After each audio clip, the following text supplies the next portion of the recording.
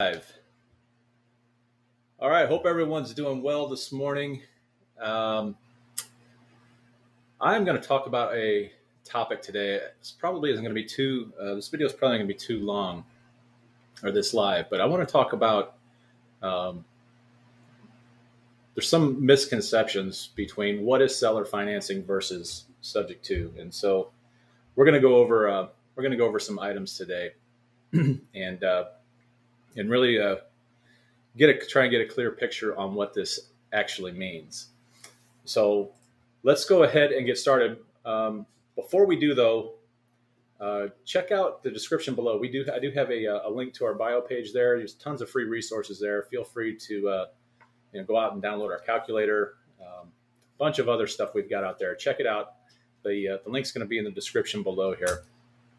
But let's go ahead and jump into this, and let's discuss seller financing versus subject to. This is actually kind of a play on words because the reality is that subject to investing, and if you don't know what that is, then you're probably either haven't watched any of our videos on this channel or maybe you're brand new. I don't know. But subject to investing is essentially, in a nutshell, it is buying a property, having a property deeded to you with the former owner. Now, the former owner, who is the borrower, with that loan staying in place, and you're making payments on that loan. In a nutshell, that's what it is. It's pretty basic, and if you don't know anything about it or you want to know more about it, just check out all the videos on this YouTube channel, or some of the articles on LinkedIn and all the other spots out there. So real quick, subject to is in and of itself. It is a form of seller financing. Okay, so let's not confuse the two. Let's not. It's really, honestly, it's really kind of like semantics. It's really not that important to understand that, but people seem to make this distinction between true seller financing and subject to. And subject to is nothing more than a form of seller financing. So that begs a question then: what other forms of seller financing are there? And so I'm going to go through a list of 4 or 5 different types of seller financing that we have available to us. And I'll tell you, seller financing has been a true blessing for me and my business because I just love the fact that I can go out and buy a property and never have to go to a bank and qualify for a loan. It's just been super great for our business. So if you don't know much about seller financing, or maybe you're a wholesaler or a cash buyer or something like that, and you want to get into this, you want to understand more about the absolute, the dynamite reasons why seller financing should be included in your toolbox. Like I said, just go down and watch some of these videos and start educating yourself on this stuff because it's just super important. All right, so let's dive in here. Let's talk about our first option. Our first option in seller financing is free and clear properties. Free and clear properties are absolutely just at the tops of the list. They're my favorite. It's my favorite way to buy, just because there's so many different things that you can do with your seller on a free and clear property. So I'm talking about a property with no mortgage, no loan on it, nothing is due on it. There's no liens, or hopefully there's no liens on it otherwise. And this is really the simplest form of seller financing. You are basically going in and you're talking to a seller and you're negotiating that seller carrying a note for you. Excuse me. A seller is going to carry a note for you for either the full amount or, we can do what we call a partial seller carry or seller financing, where they can, let's just say that you're going to pick up a property that's free and clear and they want a down payment of $10,000.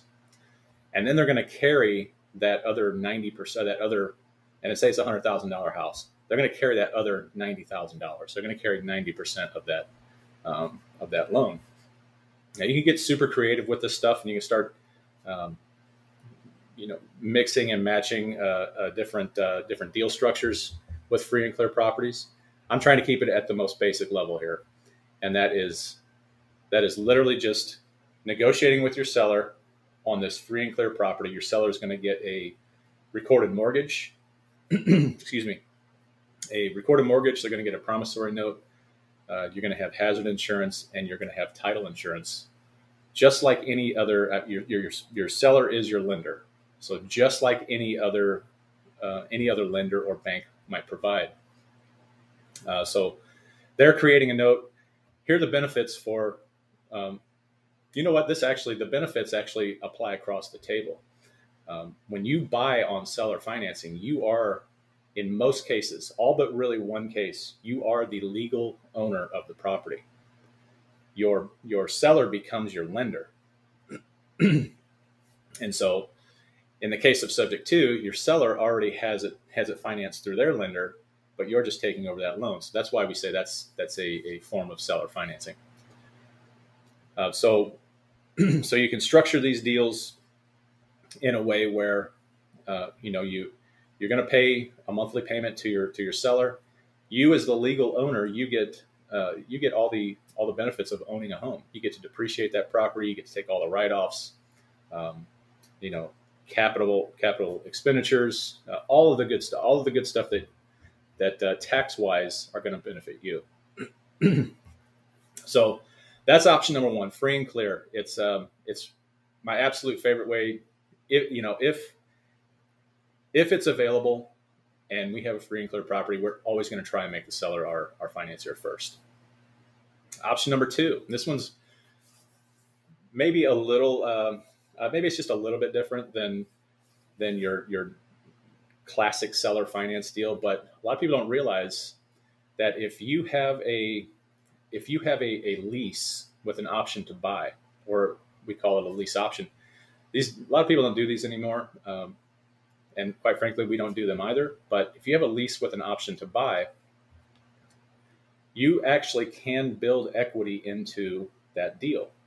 Meaning you can actually build equity in that property with your option payment. It just depends on, it's going to depend on how it's structured and what that option contract actually looks like, how it's set up and what it says. But you can buy a property on a lease with an option to buy, and otherwise known as rent to own. And that would be, if you're building equity in the property, that would be considered a kind of a quasi form of seller financing. So lease with option to buy. Number three, you can have a situation where perhaps your seller has a loan on the property, but they don't want to sell that property to you subject to the existing financing. So what you can do essentially is you can have that seller, you can create a note. You can give that seller a note and a second lien position on that property. And essentially what that lien is going to do, the way that's going to be structured is, in most cases, your seller is going to receive from you a payment that is either equal to or greater than their first mortgage position or the loan that they have on the property. So your terms are either going to match the underlying, or I'm sorry, your terms on your second are going to match what is on the first. And so that gives you a second lien position. It does give you you do get a recorded mortgage with that. It's just in a subordinate position. It's going to be below the first. Still gives you equity building capabilities, the power to build equity in that property. And so that would be a possible third option. I have to check and make sure we've got, make sure we don't have any questions here. Okay. All right. No questions yet. All right. So option number 4. This is probably going to be second in line. I'm going to go with free and clear. This is going to be third. I'm going to go free and clear. And then I'm going to go subject to. Subject to being, my probably the strategy I'm most familiar with. And then option 3 is going to be a wraparound mortgage. And a wraparound mortgage is exactly what it sounds like. If you have an underlying mortgage, or you have a mortgage in first position, a wraparound mortgage is going to do exactly how it sounds. It's going to wrap the current mortgage that's in place. You're going to get a recorded deed. The deed is going to be recorded.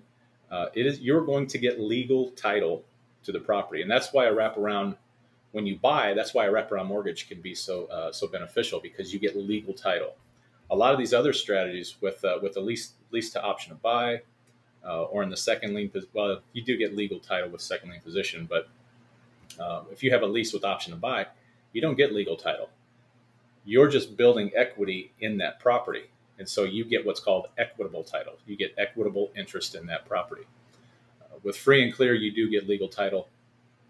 Second lien position, you get legal title, but it's in a subordinate position. The wraparound mortgage is a kind of a hybrid. It's a little bit different animal. Excuse me. Like I said, with a wraparound mortgage, you're creating a whole new mortgage that encompasses that original underlying mortgage. And so what you ultimately end up doing is you can do this one of two ways. Your payments are either going to be made directly to the seller, which is what a lot of folks do. I don't particularly care for doing that. It's not that I don't trust my sellers to make their underlying payment, but a lot of times we're dealing with distressed situations where people may be behind on a mortgage or something like that. And if that's the case, what we like to do is we like to make 2 payments. We make one payment to our seller based on the terms of the wraparound mortgage, and then we split off and we make a separate payment for that underlying mortgage. It's just a little bit safer for us. Depends on the situation. It's not going to be that's not going to be ideal in every situation, but a wraparound mortgage gives you legal title, and so for that reason, it's one of the top 3 ways to actually buy a property. Option number 5 is using a land contract, or otherwise known as, well, it's got several names. We've got a land contract, we've got agreement for deed, we've got bond for deed, we've got contract for deed. All of these different titles encompass an installment sale on what's known as a land contract. Land contract covers all of those titles. And now on the buy side, a land contract is probably one of the riskiest ways to actually buy, because you are not getting legal title to that property. So it is a little bit riskier. But I would say that even if all your other options are not they're not acceptable to your seller, well, this might be an option to offer your seller, just because it's such a low risk. It's a low risk way to buy a property for your seller. Your seller is not risking much because they're not giving you legal title. They're only giving you equitable title. And by the way, this is actually how when we sell or finance our deals, this is more than likely we are going to explore an installment sale to our buyers. So let's say that we pick up a property subject to. We're going to pick it up. We're going to start making payments on that seller's underlying mortgage. We're going to turn around then and we're going to sell that to an owner-occupant buyer, or maybe even a landlord. It just depends. But we're going to sell that on a land contract. And we do that because we like to retain legal title. And there are some inherent risks with this. There could be, if somebody stops paying, let's say, for example, that if we sell a property on an installment sale, and that buyer ends up they stop making their payments, there can be some really pretty steep legal issues with that. And because you have this argument about whether or not you have to foreclose on this individual, or can you go through eviction court? But we're talking about a land contract. We're talking about an equity building activity, but it's based on a contract. So essentially, what it means is if you meet the terms of this contract, that me being the seller, if I have a buyer, if my buyer meets the terms of that contract, I will give the deed to that property to the buyer, and that's all that really means. It can be risky, like I said, but um, for the most part, there's some guidelines. The different states have different guidelines on foreclosures when it comes to land contracts, and from what I've researched and discovered, there's kind of there's an understanding, or it's not necessarily a hard and fast rule. In fact, one of the states I was looking at was Illinois, and they seem to have it's not a statute, but the way that the courts kind of look at installment sales on land contracts is that if you have to foreclose on what they're going to do is they're going to make you foreclose on the individual if they stop making payments, only if they carry 20% or more of equity of the value of that home. So if they have 20%, if they have equity in that property and it's 20% or more, you're going to have to go through a foreclosure, and that could be a really, really lengthy process. Now, I'm not saying that happens everywhere. I don't know. I can't know that. There's 50 states in this country, and I can't really know all the rules in every state. But essentially, that's the gist of it. I would probably just count on going through a foreclosure if you're going to get into the business of seller financing your properties. Now, if you're buying on seller financing, that's a little bit different story. Obviously, you take some risk by not having legal title, but you're also those risks are kind of mitigated a little bit because number one, that's not going to show up on your credit report. Okay, so you're not, even if you were to stop paying on that, which I don't recommend you do, you're probably not going to be personally dinged for it. But also, let's say we do stop paying, something happens to us, and we have, maybe we go in the hospital or something like that, and we miss a payment. Well, it's far less likely that your seller is going to go through the foreclosure process with you. You have a little bit of an upper hand because now you can go back and say, much like you would do with any other lender, you can say, hey, give me a shot here. Let me bring this current and let's move forward with this. So, quickly recap. We have free and clear properties. We have leases with option to buy. We have buying properties in a second lien position, which is a kind of a neat little strategy. It's not the best. It's not the best to buy on for sure, but it can work. We have wraparound mortgages, or mortgage wraps, what we call them, where we create a whole new mortgage that encompasses that underlying mortgage. And then finally, we have installment sales. Now, with any of these strategies, you can get super, super creative. I mean, we do partial seller carrybacks. We do just all kinds of kind of really, really creative deal structures. And the key to that is finding a seller who is open to those types of ideas. So it's best to our motto is to ask your seller first, talk to your sellers first about financing. Because I think that's one of the things that a lot of people don't understand is that, number one, if somebody has a free and clear property, or if they're willing to sell that to you, subject to the existing financing or any existing liens, those are going to be those are almost always going to have the best terms. Free and clear, just because free and clear is so great because you can create your own terms. So this is just an agreement between you and the seller. And then subject to, if you have an owner-occupied home with a residential mortgage on it, the terms on that loan are going to be by far better than anything you're going to find through any other type of lender for an investment property. So there you go. Let's see if we've got anything going on here. All right, let's see. Okay, I'm gonna hide that. All right, we got no comments here. All right. Okay, doke, folks. Well, I think that's going to do it for us. Go out and check out our website, sub2empire.com. All kinds of free stuff out there.